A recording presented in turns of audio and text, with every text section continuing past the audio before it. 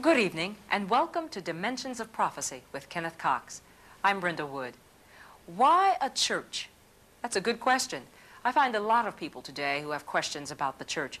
They say they want to accept Christ as their Savior, but don't want to belong to a church.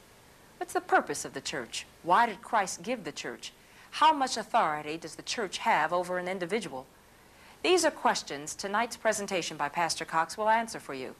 Follow carefully as we take a look at what God's Word has to say about the subject of the church and the part it is to play in the lives of Christian men and women today. Let's join the Dimensions of Prophecy team with Pastor Cox as he answers the question, why a church? After I had finished college, I went to Washington, D.C. to attend the seminary. And that's where I went to the seminary, and while I was there, one of the professors that I was taking a class from told us in class that he wanted us to go down to the downtown D.C. area and to visit 5 churches. He said, I want you to visit 5 churches, and after you have visited those 5 churches, then he said, I want you to pick out one of those 5 churches, and I want you to write me a paper about it. Said, I want you to tell me when it started, who its first pastor was. I want you to tell me about all the ministry of that church to the community, how many different buildings they've been in, how many different pastors they've had, what effect they've had on the community and all, and this kind of thing. So I went downtown and visited 5 different churches and picked out one that I thought I would enjoy writing about. It was a big, beautiful church. And I began to gather all the information on this church. Found out when it was started and who the pastor was that started it and all the background on the church. And I wrote up my paper on it, but I just really wasn't very happy with it when I finished the paper because I didn't have enough information on the last 10 years of that church. There just wasn't enough there to that I felt comfortable about it. So I decided I would go back down and visit the church again and talk to some of the people and see if I could get some more information about the church for the last 10 years.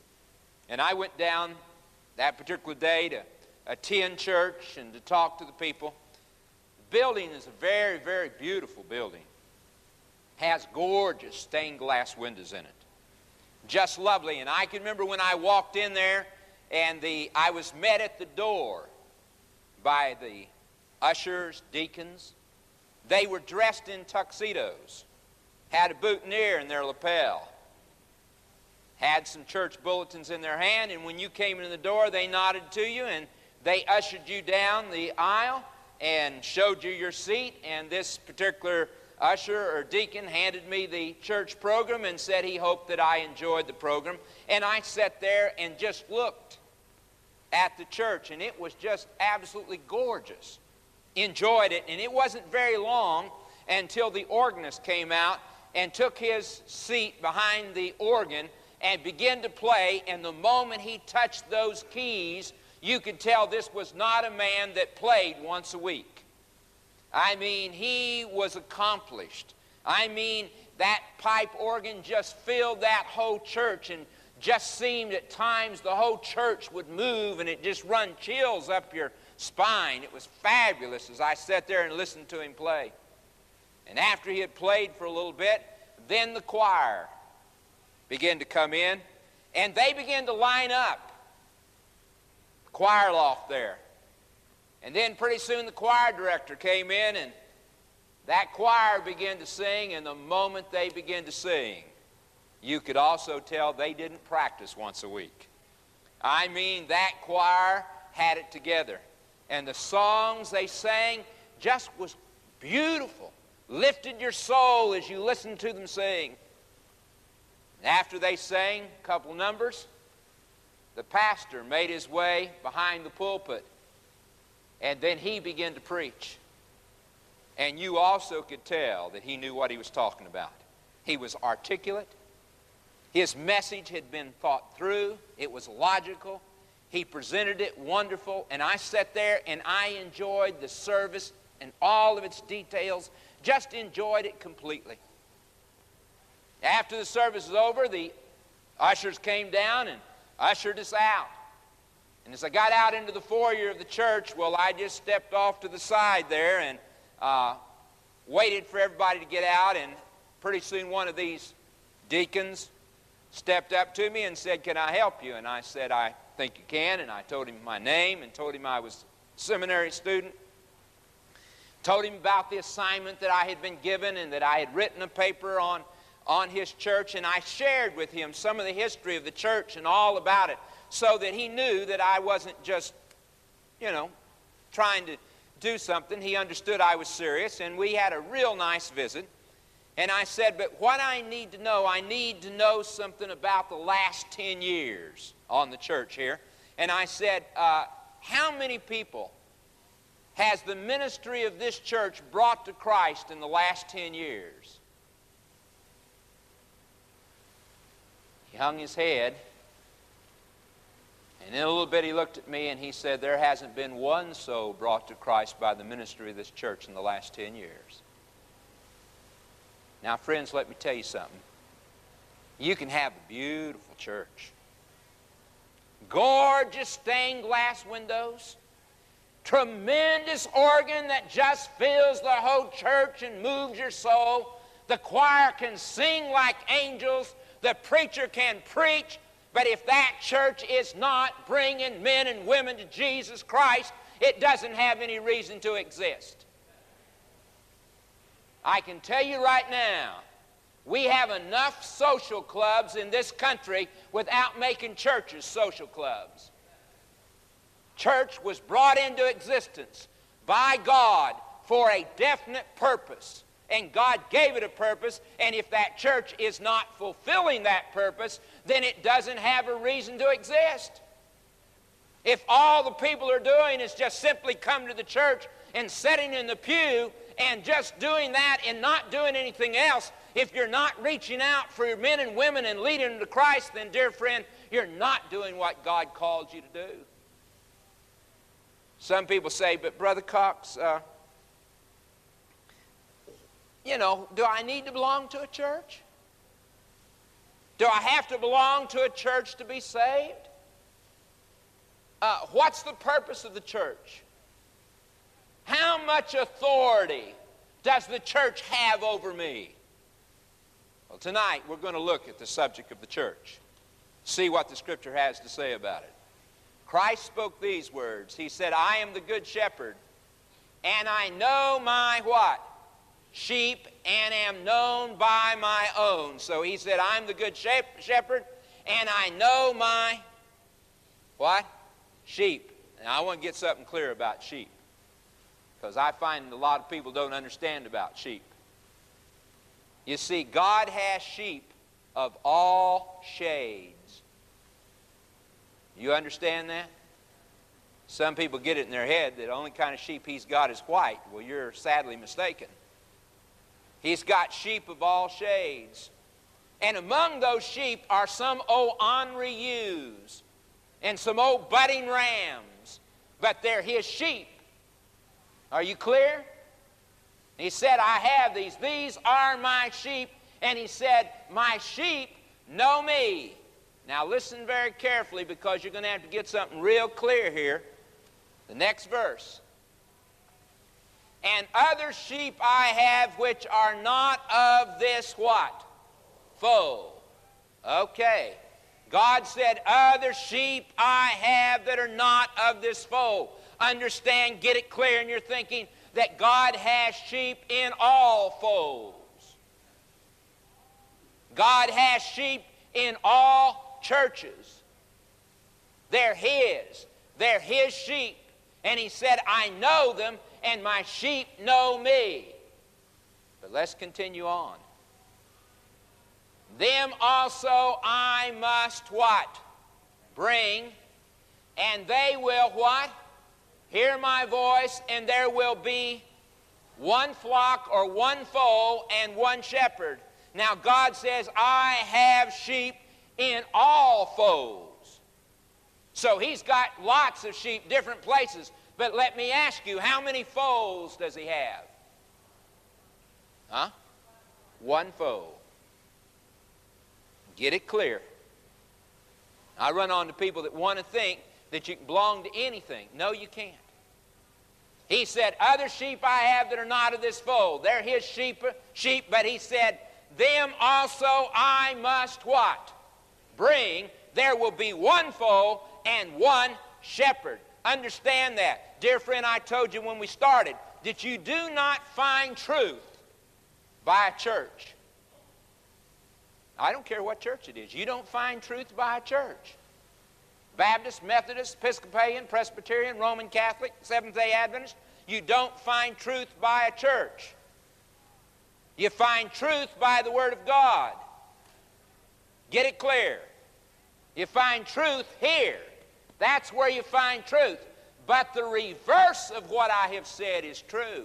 You don't find truth by a church, but you find the church by the truth. You get in the book, you find out what that book says, and when you know what that book says, you better believe you know what you ought to do. That's clear. That's why he says there's one fold. He said, I've got a lot of sheep out here.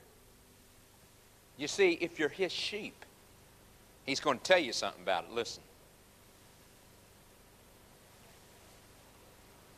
It says there will be one fold, one flock. All right, here we go.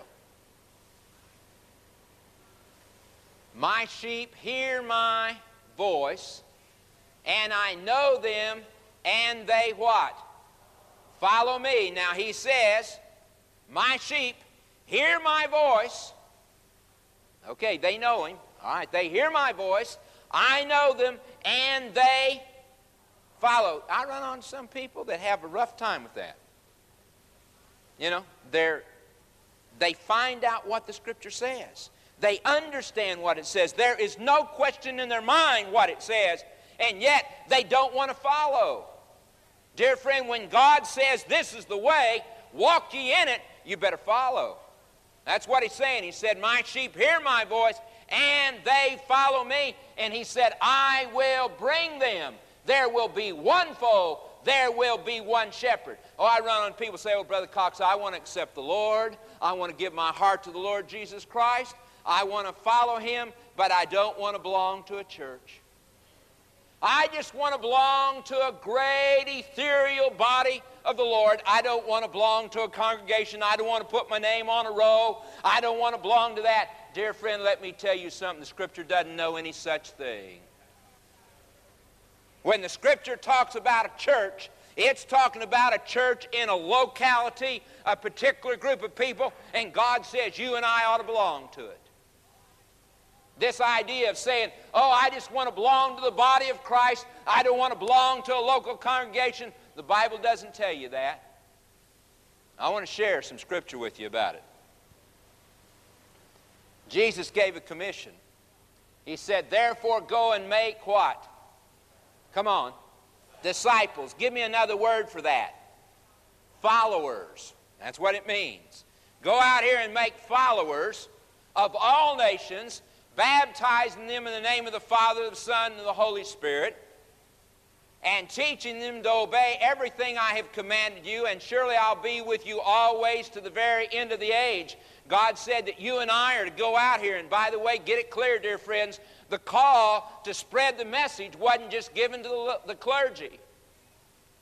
That call's given to you. And it says that we're to go out and we're to make disciples and we're to teach them what God's Word says. They're to follow. They're to walk with Him. This becomes God's church. All right, it says, and so the churches were strengthened in the faith and increased in number what? Daily. All right. Now he's talking about here going out and preaching the Word, and it says the churches were increased in faith, and they increased in number how often? Daily. Now that's not talking about a great ethereal body. That's talking about a group of people in a local place. Let's look at another one. I commend to you Phoebe, our sister, who is a servant of the church in Cenchrea. You see what I'm saying? In other words, when God's talking about His church, He's talking about a group of people in a particular place. And He said, I'm talking about Phoebe. She's a sister, and she belongs to the church that's in Cenchrea. That's God's church. That was God's church in that particular place. You see, He's given a commission. He's told people they're to spread the gospel. They're to take the gospel. You can't not belong to anything and do anything, dear friend. You can't do that. And that's why He's talking about this particular place. It also says here, the churches of Asia greet you. Aquila and Priscilla greet you heartily in the Lord, with the church that is in their house. That's God's church. They met in the home of Priscilla and Aquila.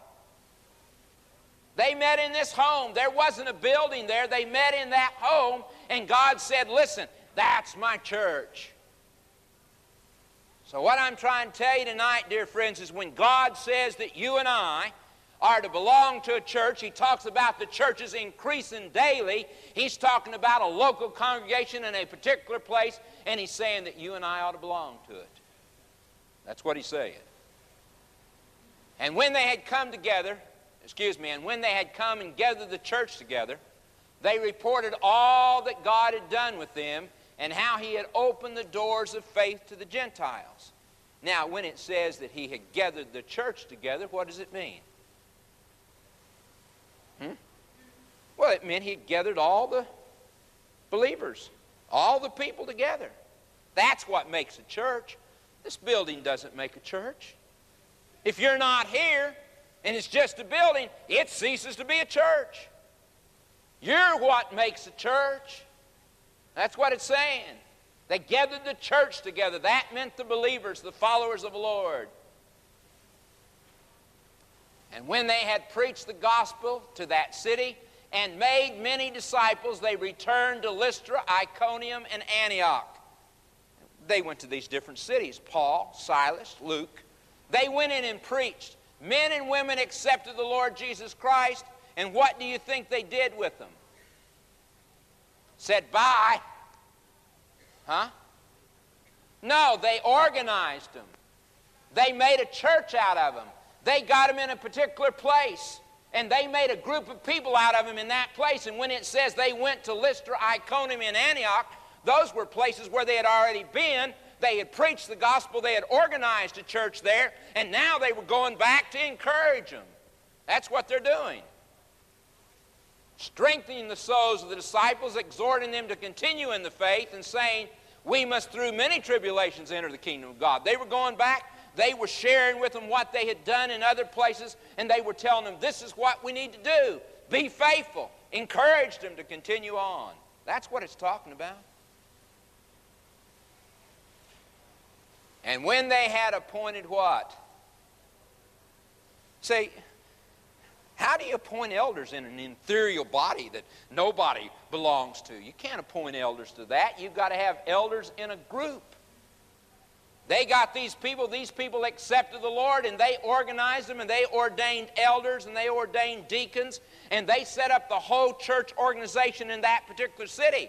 And that's why when Paul got away, he's writing letters to Corinth, and he's writing letters to Galatia, and he's writing letters to Ephesus. He's writing to those churches that they organized. When they had appointed elders in every church and prayed with fasting, they commended them to the Lord in whom they had believed. They were there, and they preached Christ to these people, and these people accepted the Lord, and they organized a church there. So I hope that tonight you're understanding that when God talks about a church, He's talking about local congregations. And He's telling you and I that we ought to belong to them. That's what He's saying. Praising God and having favor with all the people. And the Lord added to the church daily those who were being what? Saved. No, the church is not going to save you. That's not the purpose of the church. Jesus Christ saved you, but you ought to belong to the church. It says He added to the church those that were being what? Saved. That's what He's saying.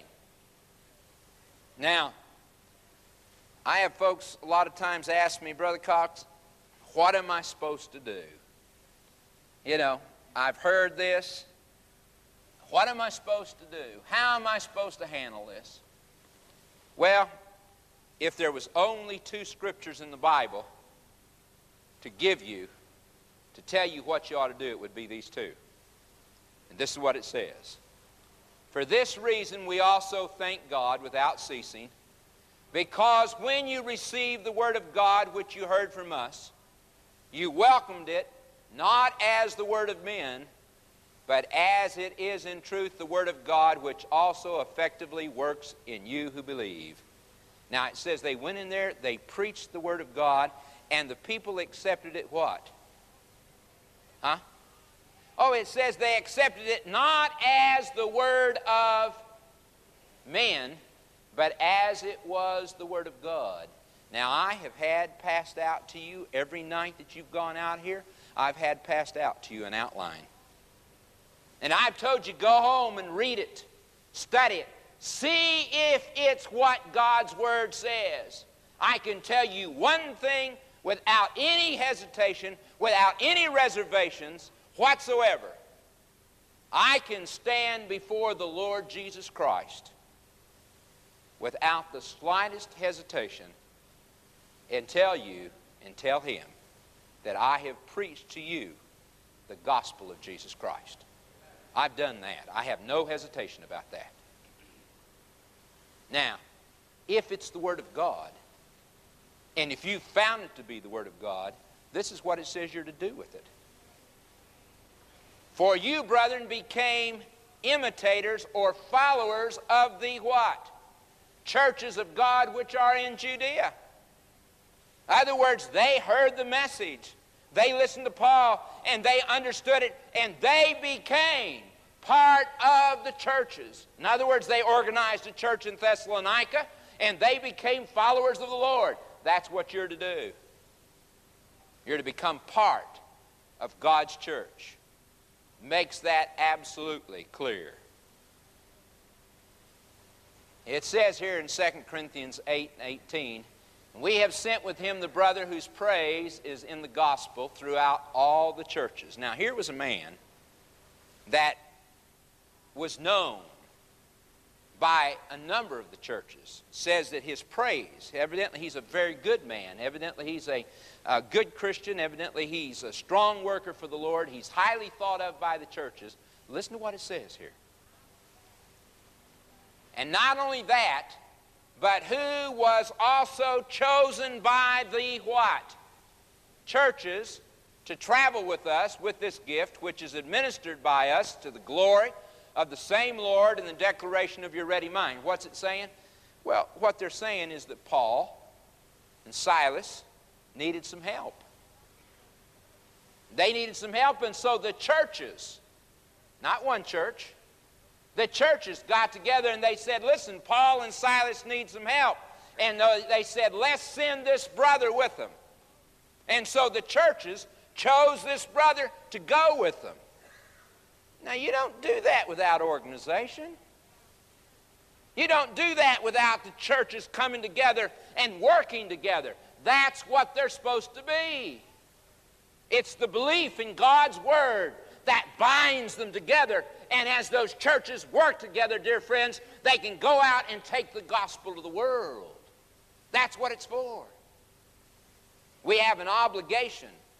This church has 2 obligations. Get it clear. This church has the obligation of taking the gospel of Jesus Christ to this community. That is this church's responsibility. And if you're not doing that, then you are not doing what you're supposed to do. Your second responsibility is to help take the gospel to the world. If you're helping to take the gospel to the world and you're ignoring your responsibility to this community, you're not doing what you ought to do.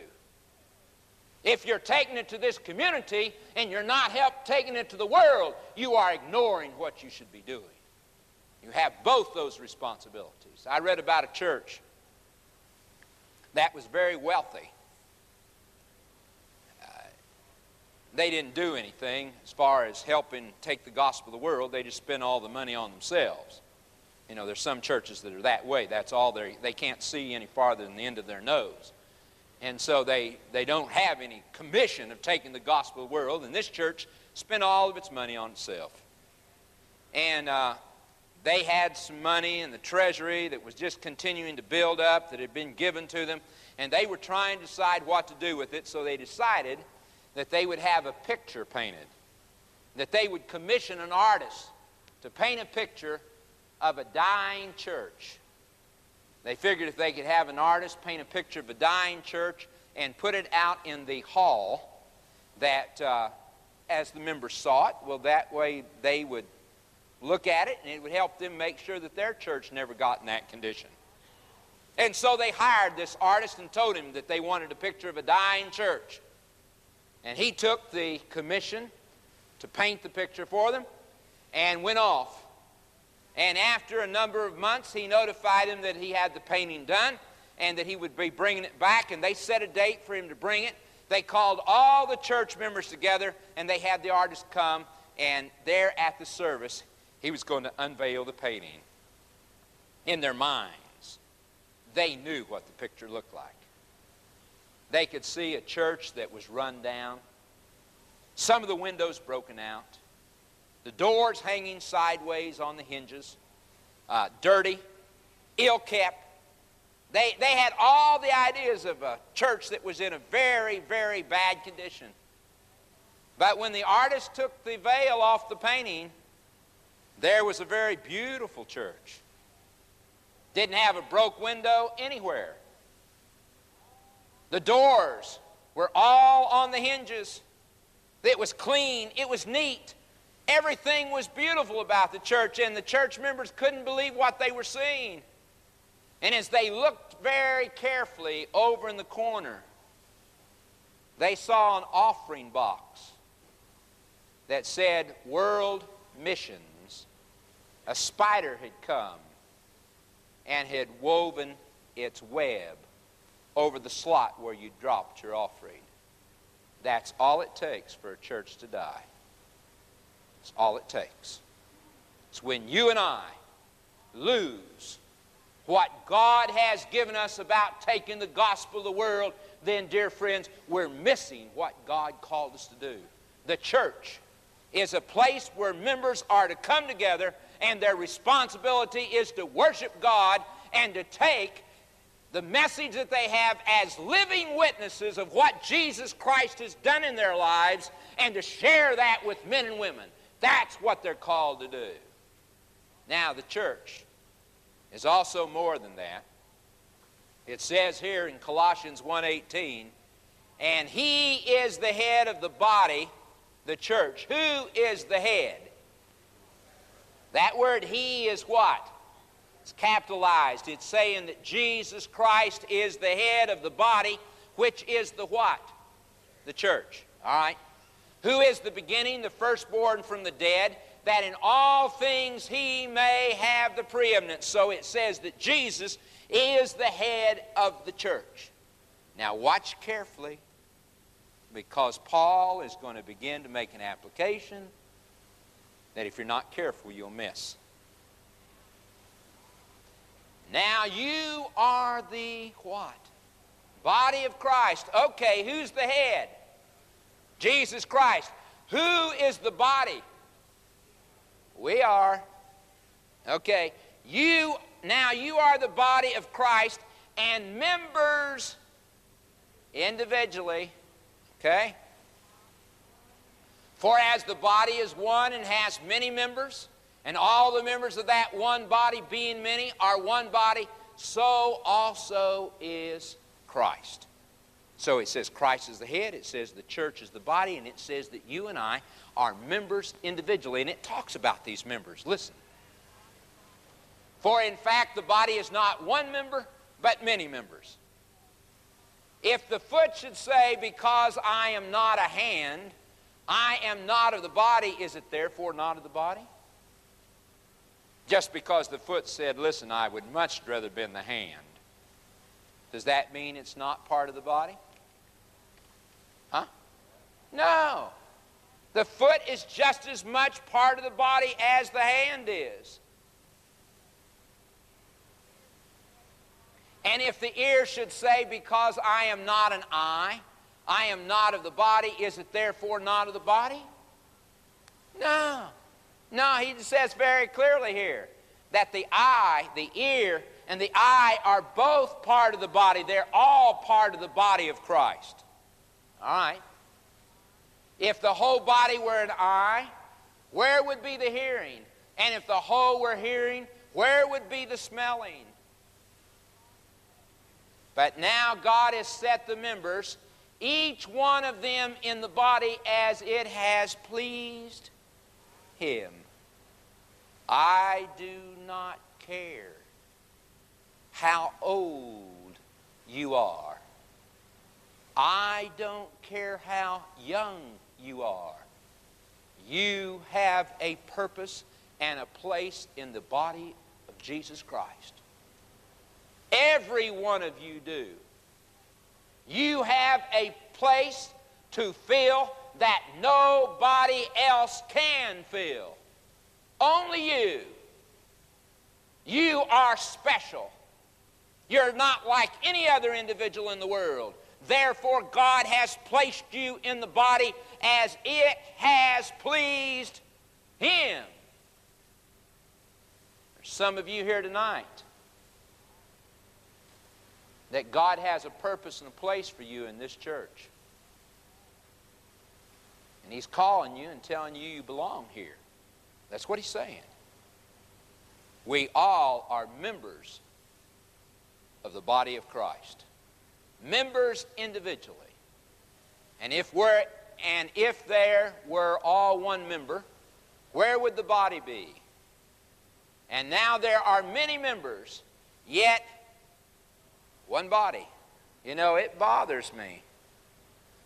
I don't understand some people's thinking.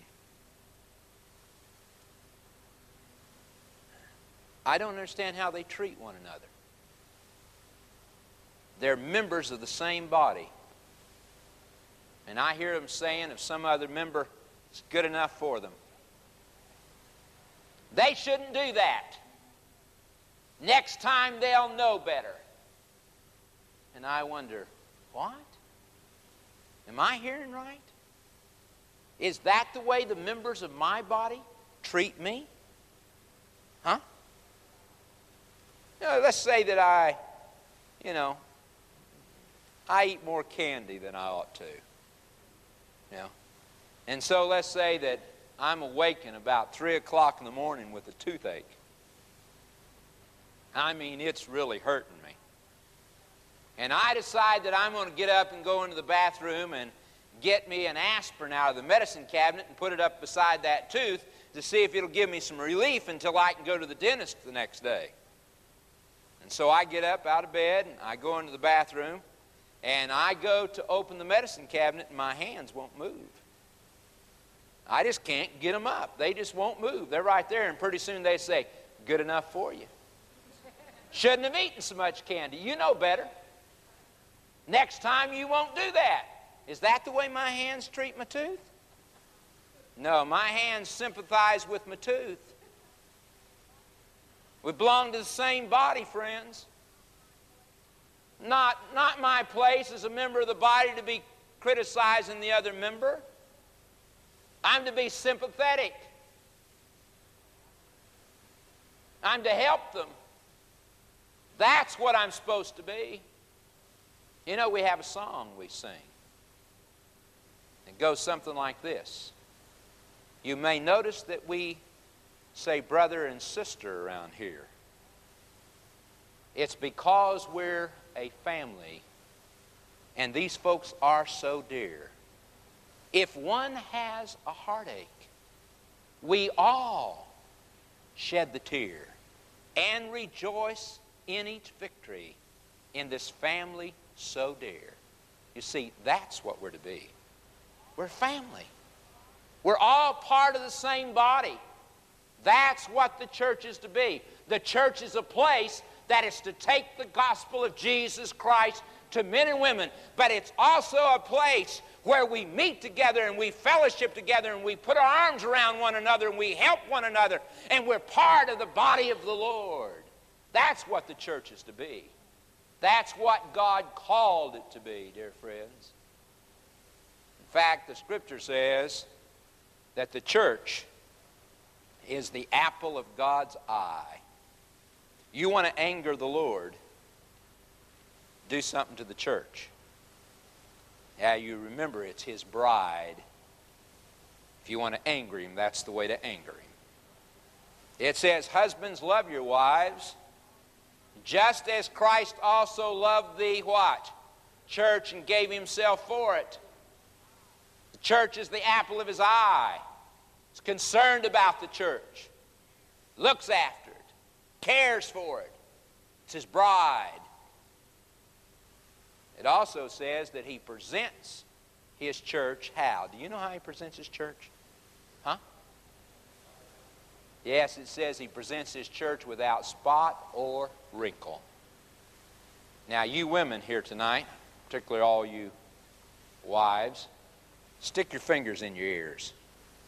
I'm going to tell the husbands something. Y'all don't need to hear it. I'm going to tell you men how to love your wives. Okay? If you can convince her that she doesn't have spot or wrinkle, I'll guarantee you she'll love you from now on. Okay? And it says that's the way God presents His church, as without spot or wrinkle. His church loves it, cares for it. Now, it's the church right down here at the end of time. And it says here in Revelation, and the dragon, which we found out last night was the devil, was angry with the woman, which is the church, and went to make war with the remnant of her seed, who keep the commandments of God and have the testimony of Jesus Christ. It says that the old devil is mad at the church right down at the end of time. Sure, churches have problems. No question about that. Sure, there's people in churches that do wrong things. Sure they do. But God help them, that's where they ought to be, is in church. What's wrong with us when we think because they do something wrong, they ought to be out of the church? They need to be in the church. They need to be loved. They need to have your arms around them and caring for them and love them. That's what needs to be going on. It's a church there that God has called to help men and women. That's what it's for. The devil's mad at the church. He's going to do anything he can to anybody. He doesn't want you in the church. He wants you out of it. That's the last place he wants you, is in the church. And you can find a lot of reasons. I find a lot of people all the time saying, oh, too many hypocrites in the church. Well, dear friend, let me tell you something. You shouldn't be stumbling over the hypocrites. That's where they ought to be, is in church. Maybe they'll find the Lord. Stop being hypocrites. If you're staying out of the church because some people in the church are doing wrong, then you're not doing right. You need to be in the church. You need to be part of the church. Sure, the devil's mad at it. He's going to do everything he can to do away with it, to blot it out if he could. So don't expect it not to have troubles. Get away from this idea that the church is to be an old folks' home for saints. That's not the church. I wish we'd get away from that idea. The church is a hospital for sinners. That's what it's for. And that's what God called it to be. Back years ago in the 1600s, in England, a king had come to the throne who decided that he was going to do away with religious liberty and that he was going to forbid any church other than the state church to exist. I mean, he was just going to say none of them could exist except that one. He sent out letters, sent out proclamations across all of England saying every church that was there had to be disbanded. If they didn't disband, he would send out his army. He would disband the church. He would nail up the doors and the windows and forbid the people to worship there. Outside of London stood a little church. They received, notice, sent his army down, and they ran the people out of the church, and they boarded the church up, forbid the people to worship there. Living next door to the church was a man by the name of Robert Shirley. And Robert Shirley watched as that little church began to fall apart. As the years passed, he saw how some of the children had thrown rocks through the windows, how someone had broken in, and how the church was beginning to just disintegrate, fall apart. And the more he watched that, the more conviction grew in his heart to do something. And finally, not able to stand it any longer, he went over and went inside the church and he began to clean it up. Swept the church out, mopped the floors, cleaned up the inside, rebuilt the pews, rebuilt the pulpit, painted the church inside, put all the windows back in. And when he got all that done, he went outside and he redid the whole outside of the church and painted it and made the church look brand new. Went around and invited the people in the community to come and worship. And they did. And the king heard about it. Sent his army down and arrested Robert Shirley. He was tried in London. He was sentenced to life imprisonment in the Tower at London, where he spent his entire life. That little church still stands today. If you go there, there's a plaque on the door. And on the door, the little plaque says this. It says, in the year of 1651, when everything throughout the land was either demolished or profaned, I, Sir Robert Shirley, do dedicate this church to God, whose singular praise it is to have done the best things in the worst times. To you, to me, who are living today, living in a time in which the devil is mad at the church, a time in which he's pouring out all of his wrath, I hope it can be said of every one of you here tonight that you did the best things in the worst times. God is asking you to be part of his body, to follow him, to walk with him. I want you to listen as Steve sings, "Blessed be the tide that binds." Tomorrow night, the meeting begins at what time? 6:45. I'm going to be preaching about a financial secret that most of the world doesn't know. I'm going to be preaching about money. That's what I'm going to preach about. And I want to put you at ease right now. I'm not going to be making an appeal for an offering. Okay? That's not what I'm going to be doing. I'm going to be preaching about money. In fact, Jesus said more about finance than any other singular thing. So it's extremely important. I'm going to share some things with you tomorrow night you don't want to miss about finances. So we hope that you'll be here for that subject.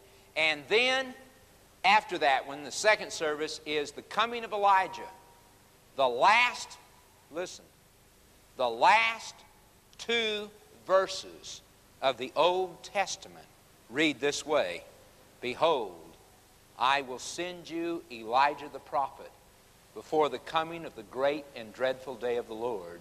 And he shall turn the heart of the fathers to the children, and the heart of the children to the fathers, lest I come and smite the earth with a curse." When is Elijah coming back? Why did God single out that man? What's his message? Why is it to help us prepare for the coming of the Lord? That's what we're going to be looking at tomorrow night. So both those subjects are important.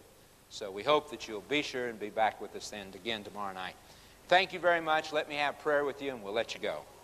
Heavenly Father, we thank thee so much that we can be part of your body, that we can be members individually, that we can have a ministry to help others learn of the marvelous grace of our Lord and Savior. Bless each one here as they go to their homes. Watch over and care for them. Save us all in thy kingdom, not because we're worthy, but because we have accepted thee. For this we ask in Christ's name. Amen. Good night. God bless each of you.